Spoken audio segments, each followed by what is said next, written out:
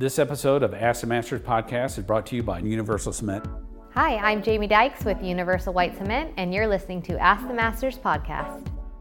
Today on Ask the Masters, stay tuned as we figure out what the best practices for swimming pool plaster are with Master David Penton, Master Grant Smith, as they interview past president of the NPC, Mr. Alan Smith. This is part one of a two-part series that you will not want to miss.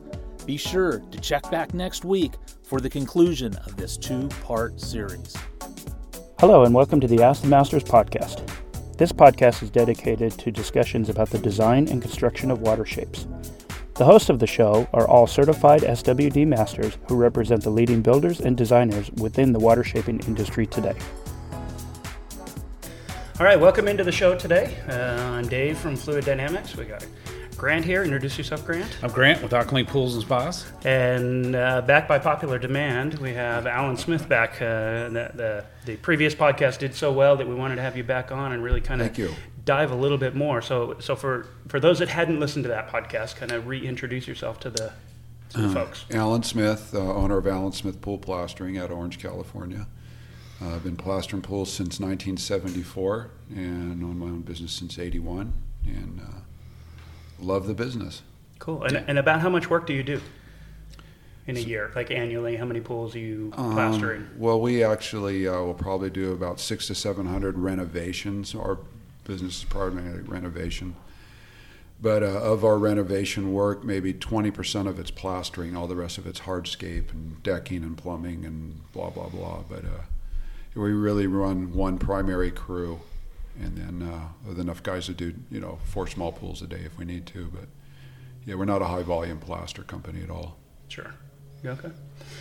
One of the things that really wanted to get in and talk about today, on the Facebook page, it seems like the questions about plaster issues and discoloration and things. So I thought we'd really kind of dive into a little bit of those kind of what you see, what other plasterers are doing wrong, and just kind of managing expectations and that kind of thing. And just kind of pick your brain. You've been doing this so long and just kind of understand how we manage those expectations for our clients. Yeah, very good. Well, ask away. Go ahead, Grant. Well, I was just going to say, one of the biggest things that I run into and what I see on a lot of Facebook pages is, or read a lot about is like when guys are troweling plaster, you can actually see some of them like throwing water on the plaster and troweling it. It's my understanding that that's not a good thing. So could you kind of elaborate on why that's not a good thing and why you shouldn't do that? Okay. Well, a lot of the information I get isn't just because I've done a lot of pools. A lot of people have, and there's a lot of good information and bad information and misinformation and all that. Basing most of my comments is going to be off of years and years of research with the National Plasters Council and learning from all those good folks. We have a technical manual, which is a guide for best practices for the trade. Now, as far as throwing water on it, plaster is not like concrete. Plaster is a very thin application of a cement coating. Concrete, you don't add water to it because it's a thick body of cement. It has a reservoir of water in it already, and a lot of it gets pushed up when the aggregate goes down and you get bleed water. Plaster, on the other hand, smooth troweled plaster, doesn't have that body of moisture in it to come out quite the same. And when you put plaster on shotcrete, gunite, or whatever, you have a lot of things going on because it is so thin. You have moisture being taken out from the backside, you have moisture from the top side, and you have internal drying. Well, adding lubricating water is what we're calling it. What you're saying throwing water on is typically a brush or a sponge. Right. And it's normally put on either what we call the lay down or the finish troweling, which is the last 2 passes out of maybe 4 to 6 passes. And what that's to lubricate the trowel so when it is compressing and being pushed down, it doesn't drag open aggregate to create an open pore. And it lubricates it. And that's a totally acceptable trade practice. It's called the supplemental water. It is extra water being put on. It's not actually being introduced to the mix at all.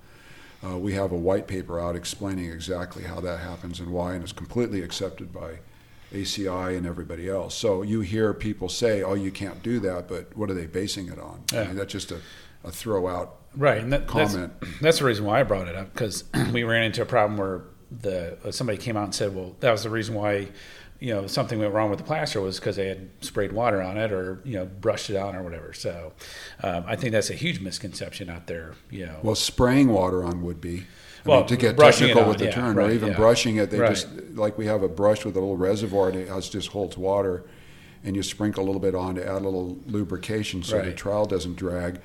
And or sometimes you got a spot you actually have to bring a little cream up more, and you get your brush and you kind of drag it around Right. a little bit to bring that cream up to Yeah. smoothen out an open pore area. Right. Well, there seems to be a big I mean, you got a lot of people that think that it's bad and people think it's good. So I'm glad you're here explaining it so you can actually set the record straight. And we have in one of our white papers, I think it's number 5, explains that in detail and the science behind it and all this. We have like 30 different references, pointing out why that's okay. And that's. Okay. But if you put too much water on too early, Right. or for the wrong reasons, it can be detrimental by leaving fat streaks and cream things, or especially on a colored plaster. If you do too much at the wrong time, you can leave like lighter highlights, because that fat will dry up a little bit lighter than the base material itself, and it can leave a little bit of a streak Right. possibly. But to be able to come in and look at a pool afterwards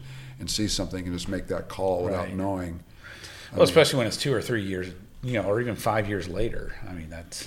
Well, I'm a pretty good finisher myself, and several years ago I was in the pool with the guys. Actually, I was doing the spa, and I trialed the spa. When it was done, it looked like acrylic. It looked perfect, right? Well, I didn't use any water on this because it was overcast. It was driving super slow. It was kind of moist, and I used a plastic trowel for the very last finish to knock the bubbles out. And sure enough, the thing spot etched and etched really bad. And about 3 years later, got a call. We told them what it was. They didn't believe us. They got an expert out there, and they said, well, you use too much calcium and too much supplemental water. Well, I trialed it myself, and I didn't use any Right. supplemental water. Yeah. And the calcium level was so low in it, had nothing to do with it. So it was just an arbitrary comment somebody made on what they thought they knew it was. Right. And there really wasn't any way to substantiate it. And I knew for sure what it was. So. Right. Yeah, one of the things that I do personally on my pools is that right before plaster, typically 24 hours beforehand, I send my boys out there and we pressure wash, whether it's clean yet or not.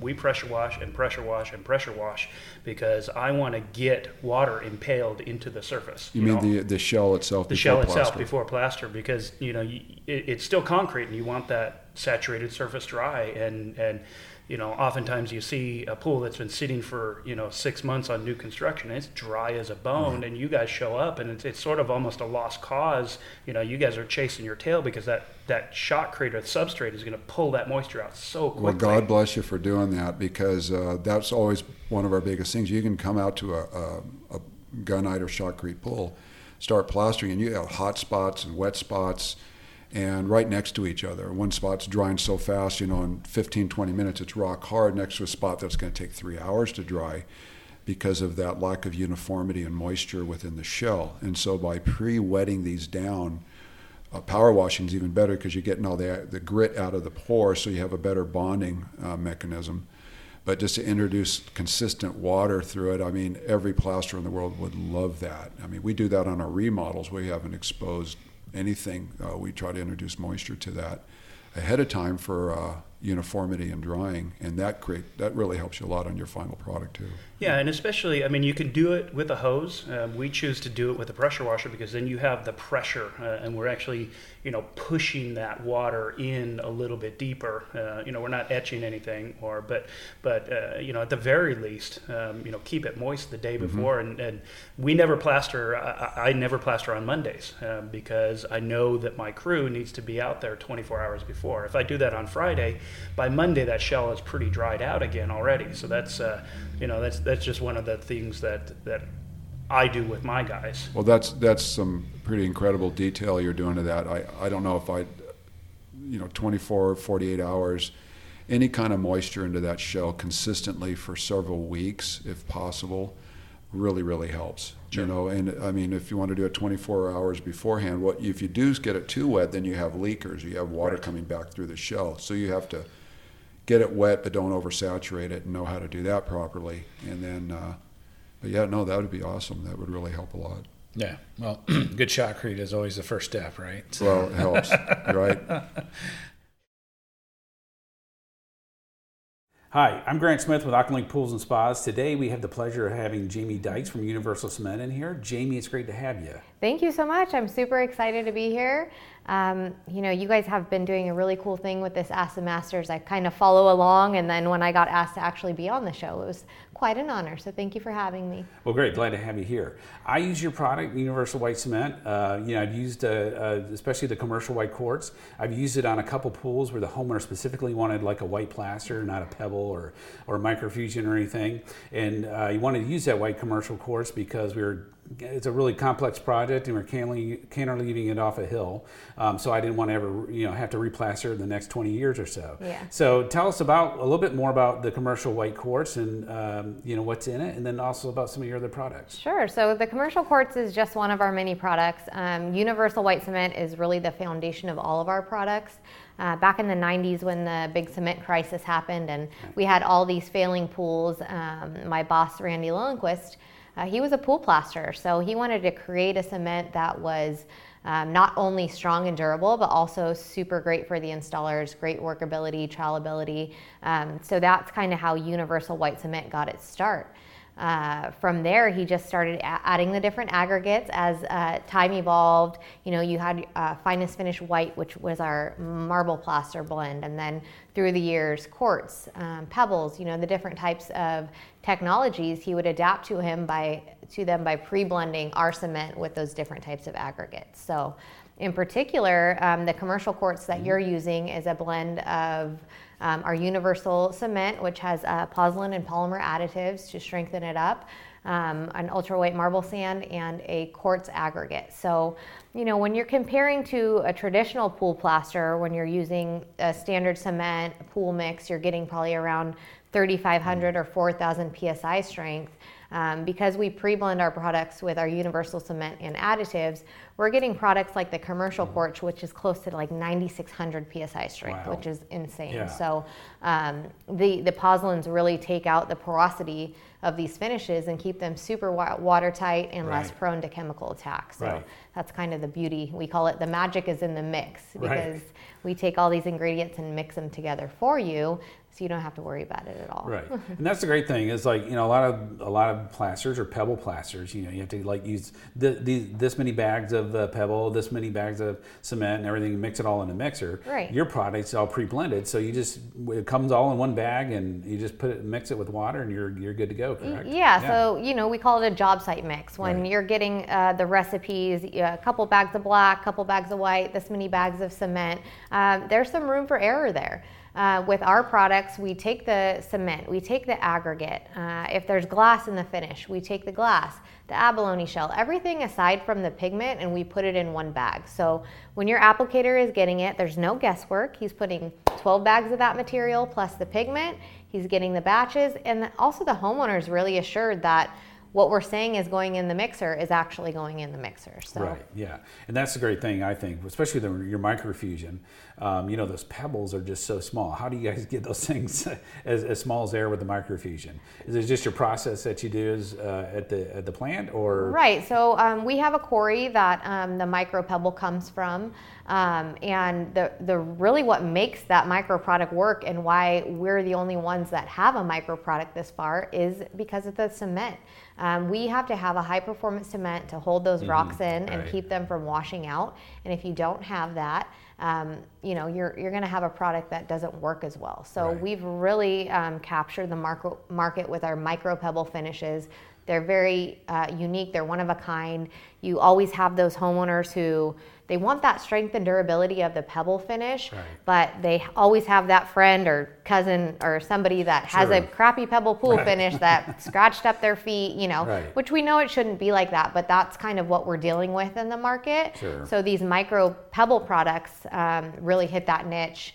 and give these homeowners something with that Right. less texture, but still the strength and durability that they're looking for. Yeah, I was just about to mention that. So the biggest complaint I hear all the time too is, "Oh, my friend has it. It scratches up her feet." And I'm like, "Well, with microfusion, it's a lot different. It's a really nice texture. Right. It's just it's there just enough. It's there just enough because you feel it on your Yeah. feet, but it's not rough or anything like that. So that's what's really nice about your product. with the Yeah, it microfusion. definitely puts mind at ease Right. with that smoother texture, but still being able to get the Pebble product. Yeah, absolutely. Yeah, and going back to your commercial white quartz cement, anytime I've seen the plastic, the trawlers put it on, it just lays on so creamy. Yeah. So they just enjoy it and really have a good time, putting it on. So Yes. It just comes out like the finish is just incredible on all your products. So. Yeah, we have an interesting phenomenon. Like the installers who start to use universal white cement never want to turn back because it's Right. got such great workability, trowelability. It gives them that extra time to work if they need it, and they just really enjoy it. So I always find that people will try to switch or go to a different company that doesn't use the Yeah. same cement, and then they're like, oh, they miss the universal cement. It's kind of like an addiction for these installers. So we've had great success with our pre-blends because it's allowed installers that might not use our cement to get a chance to use Right. our cement within our pre-blends as well. Right. Yeah, and that's why the strength of your concrete, going back to that, like 9,600 PSI. Right. That's really incredible for plaster because, like Yeah. I said, everybody thinks plaster is waterproof, and for some reason in our industry, either a lot of pool guys have said, "Oh, plaster is waterproof." As we know, plaster is not waterproof. Right. But at 9,600 PSI, that's getting watertight.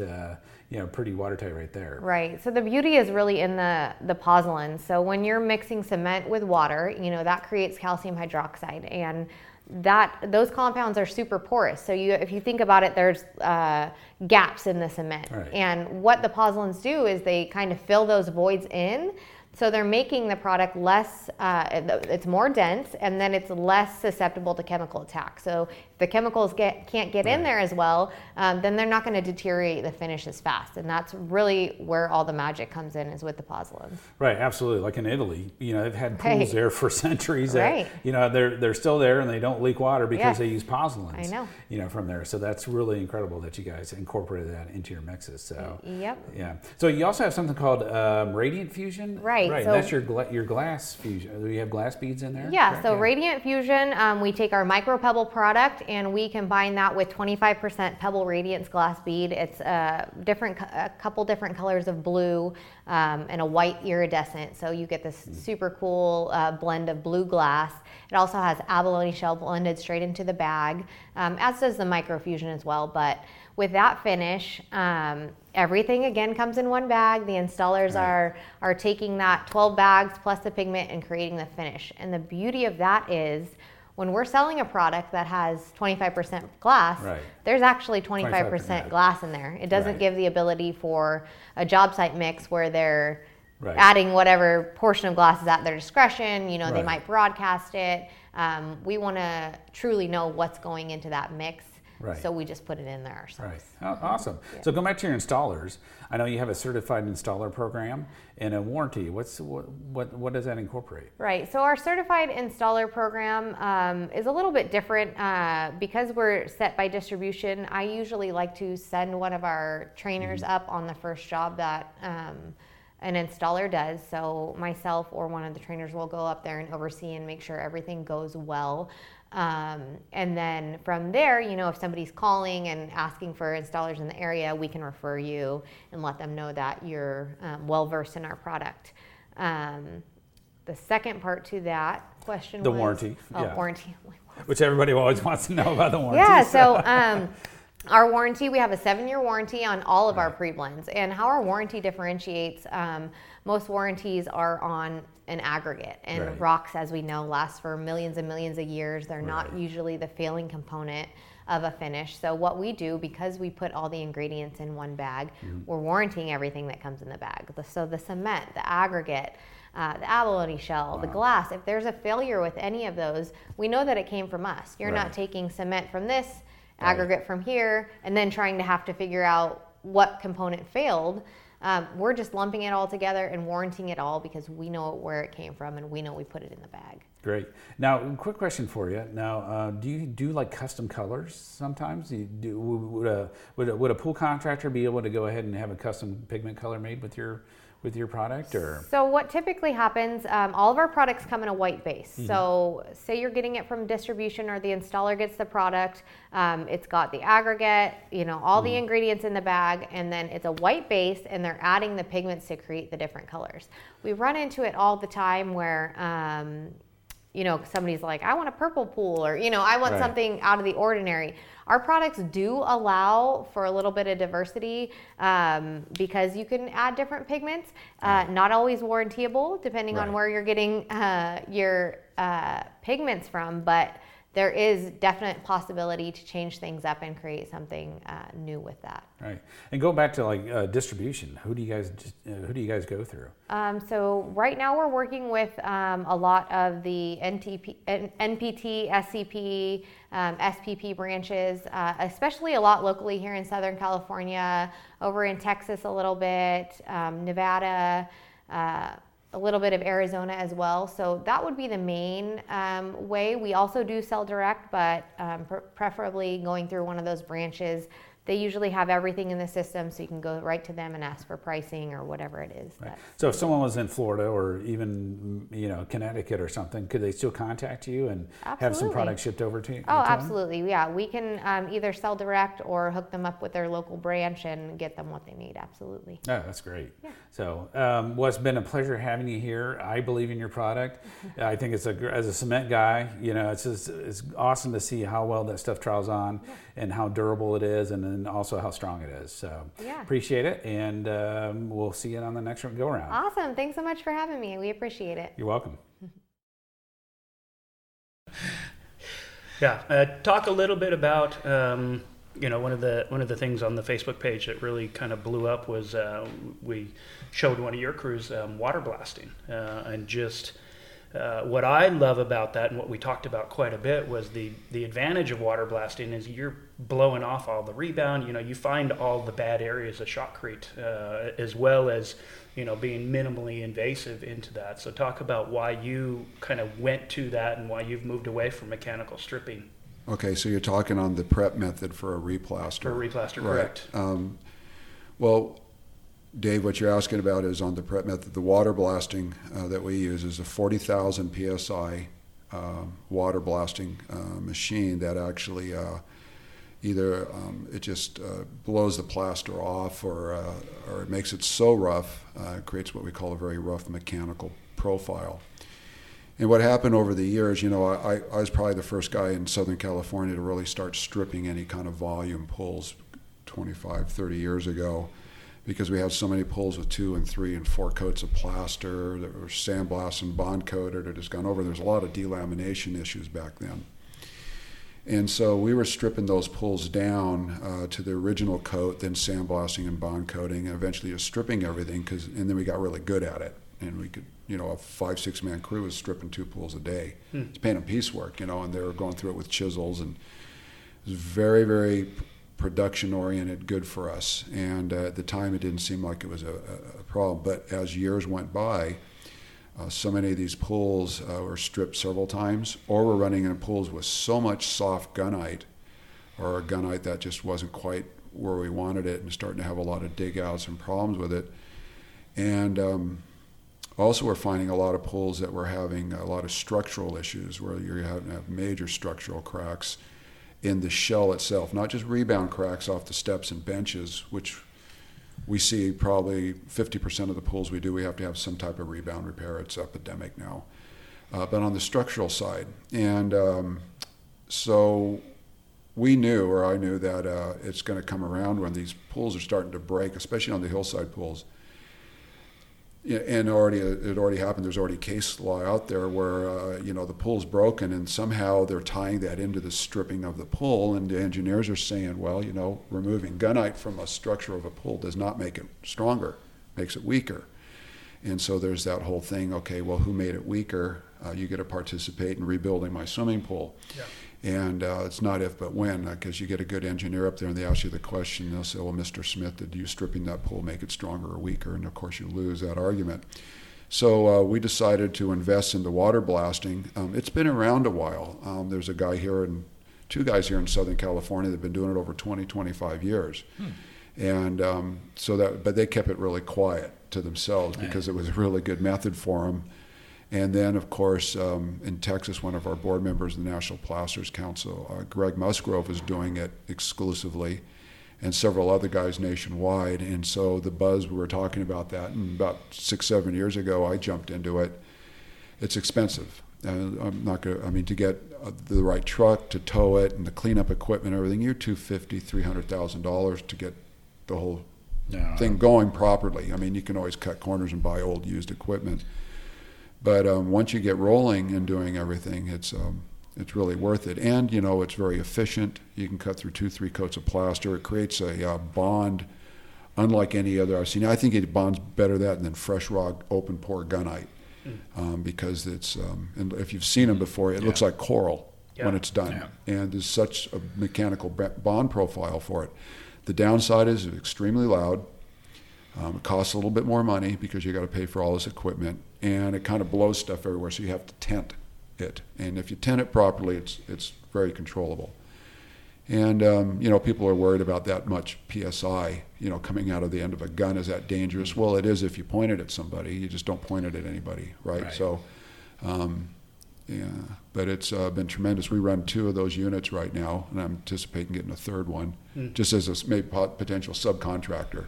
So many people are asking us for it, and I can't get to them quick enough because we're booked out so far in our own jobs that we want to use those for not just plaster demo, but also structural demo. I mean, we're talking about looking at a pool where you actually have to take gunite out for a big structural crack repair or channeling for plumbing going underneath. Well, this will see right through the gunite.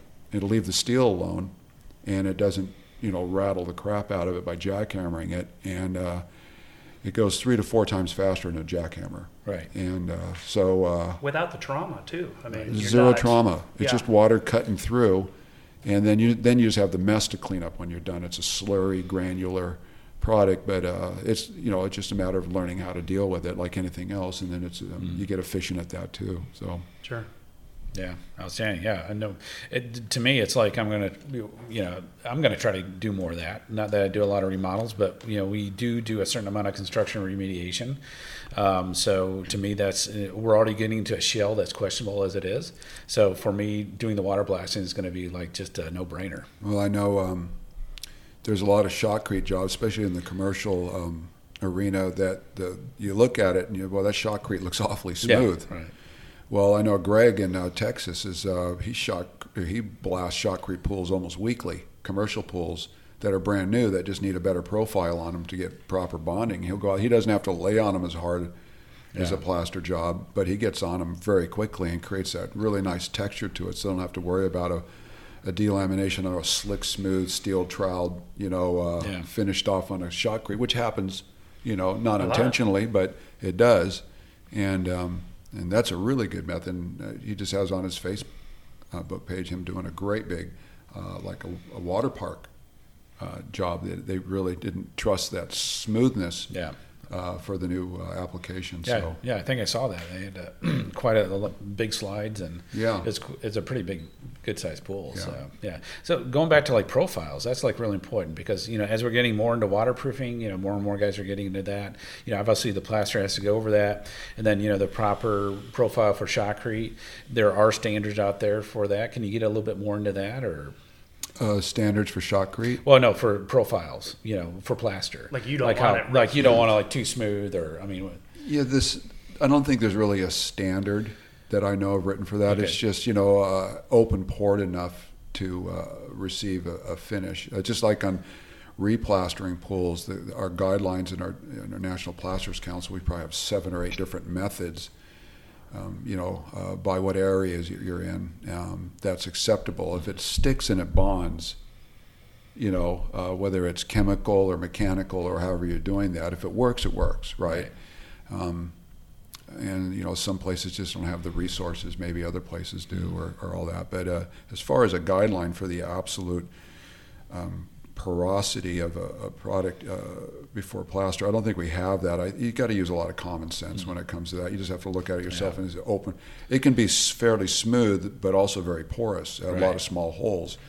And if you see wet cement, especially plaster or pebble, it is a fairly wet product. Right. And that cement, when it gets down into those fine pores, it locks onto it and becomes what we call monolithic. Right.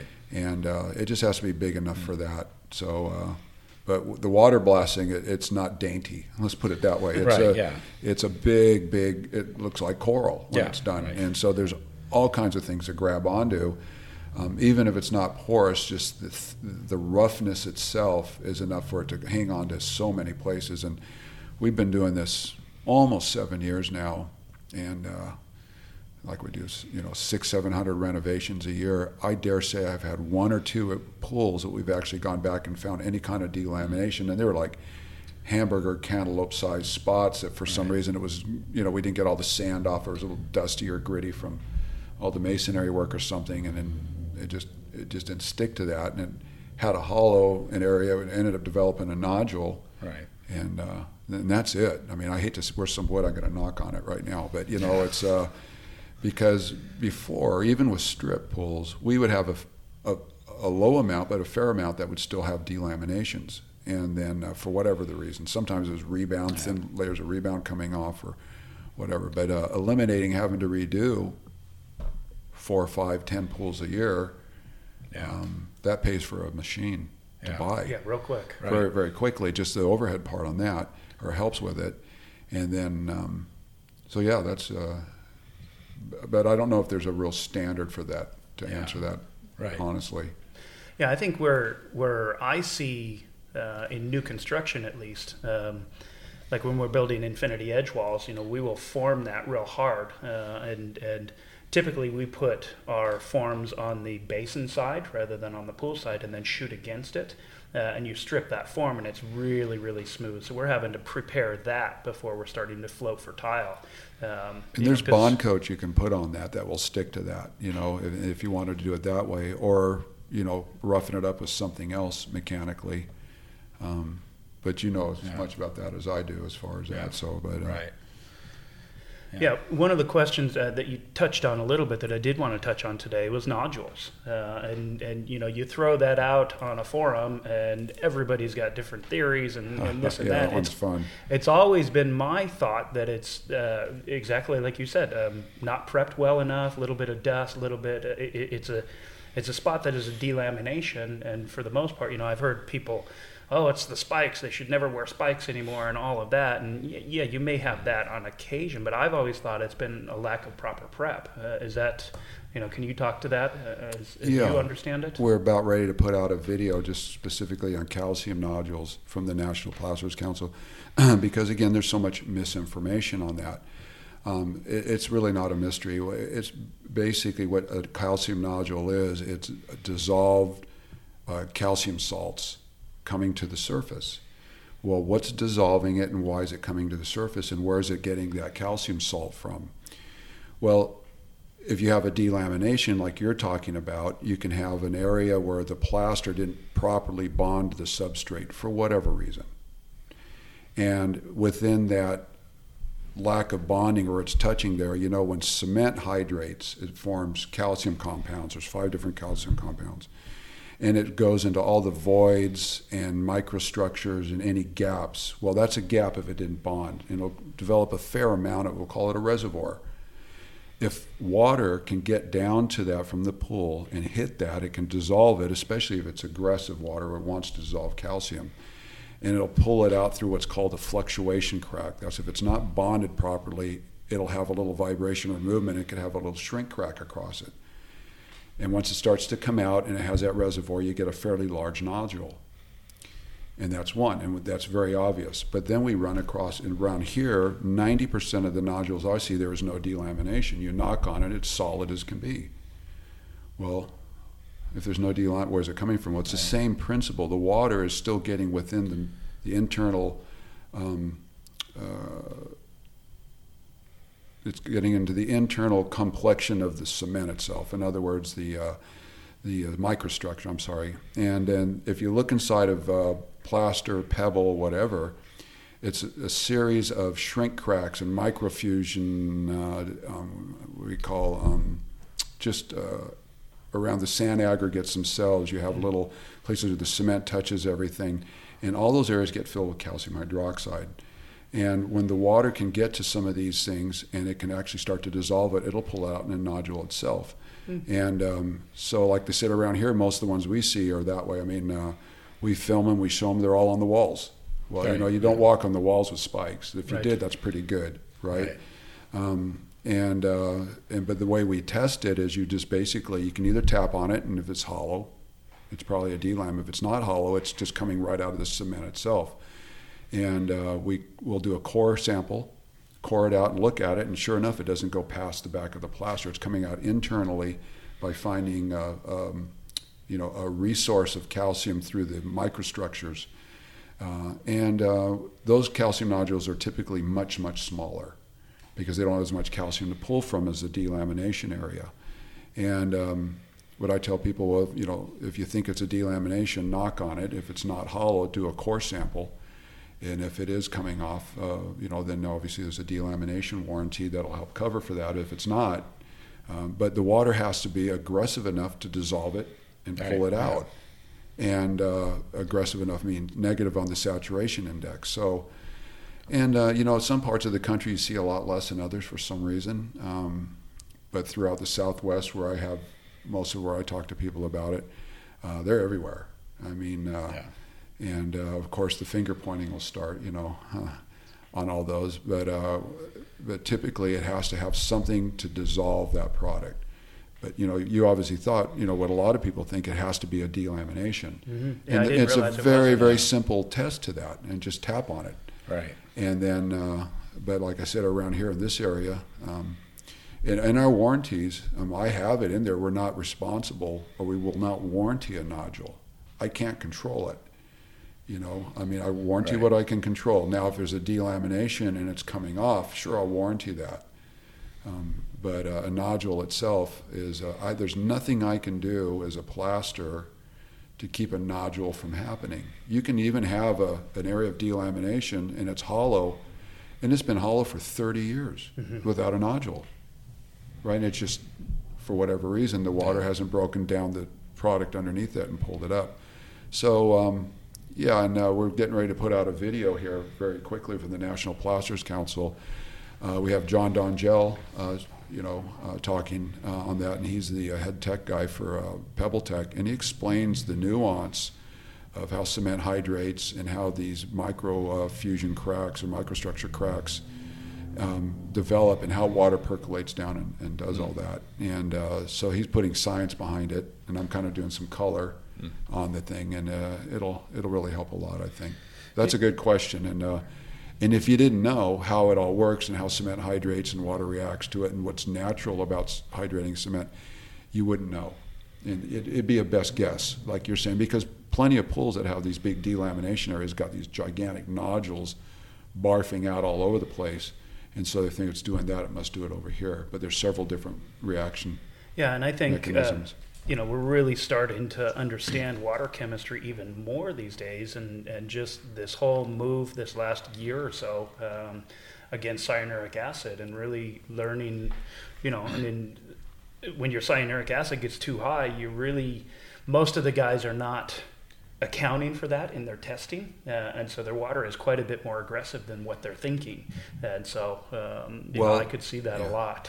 And new for you in the last year, we've been preaching it for 25 years. Right. So, but nobody listens to us because we're just a bunch of pool plasters, right? What do we know? So, we've been pointing that out ever since in Table K and the Taylor test kit. It's been talking about the adjustment factor for 30 years ago. They printed that, and it's been in there, and nobody's paid much attention to it. Even Bob Lowry's books, he's talked about it, and they just never really put measured alkalinity and carbonate alkalinity together, and what the drawback is, and the saturation index, and how that's affected. But cyanuric acid is misused, as Paul Loomis used to say from Arch Chemical, is the root of all evil.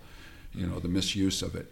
Yeah. Trichlor is a great product, properly used. just like so many other things. Sure.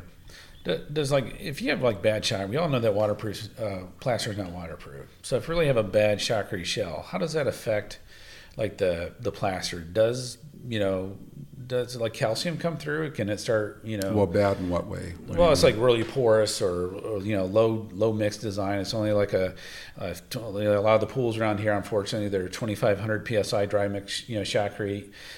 You strip off the plaster and you can just see how porous they are and how tan they are. And does that water when it gets through the plaster, does that have any effect on some of the staining on the plaster or anything? Or you mean from the backside? From the backside coming through?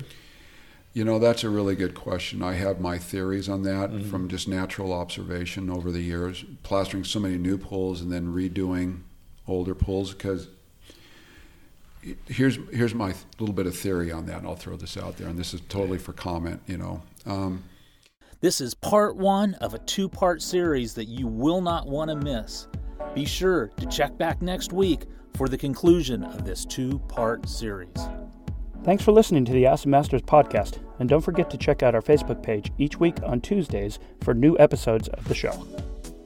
I also want to encourage you to stop by the Ask the Masters Facebook page and invite other like-minded individuals to join us there as well. Feel free to jump into the conversations and even post your own questions. We want to create a community which fosters learning and discovery for the betterment of us all. You can also subscribe to the podcast on iTunes, Google Play, and Spotify. Please be sure to subscribe and feel free to share.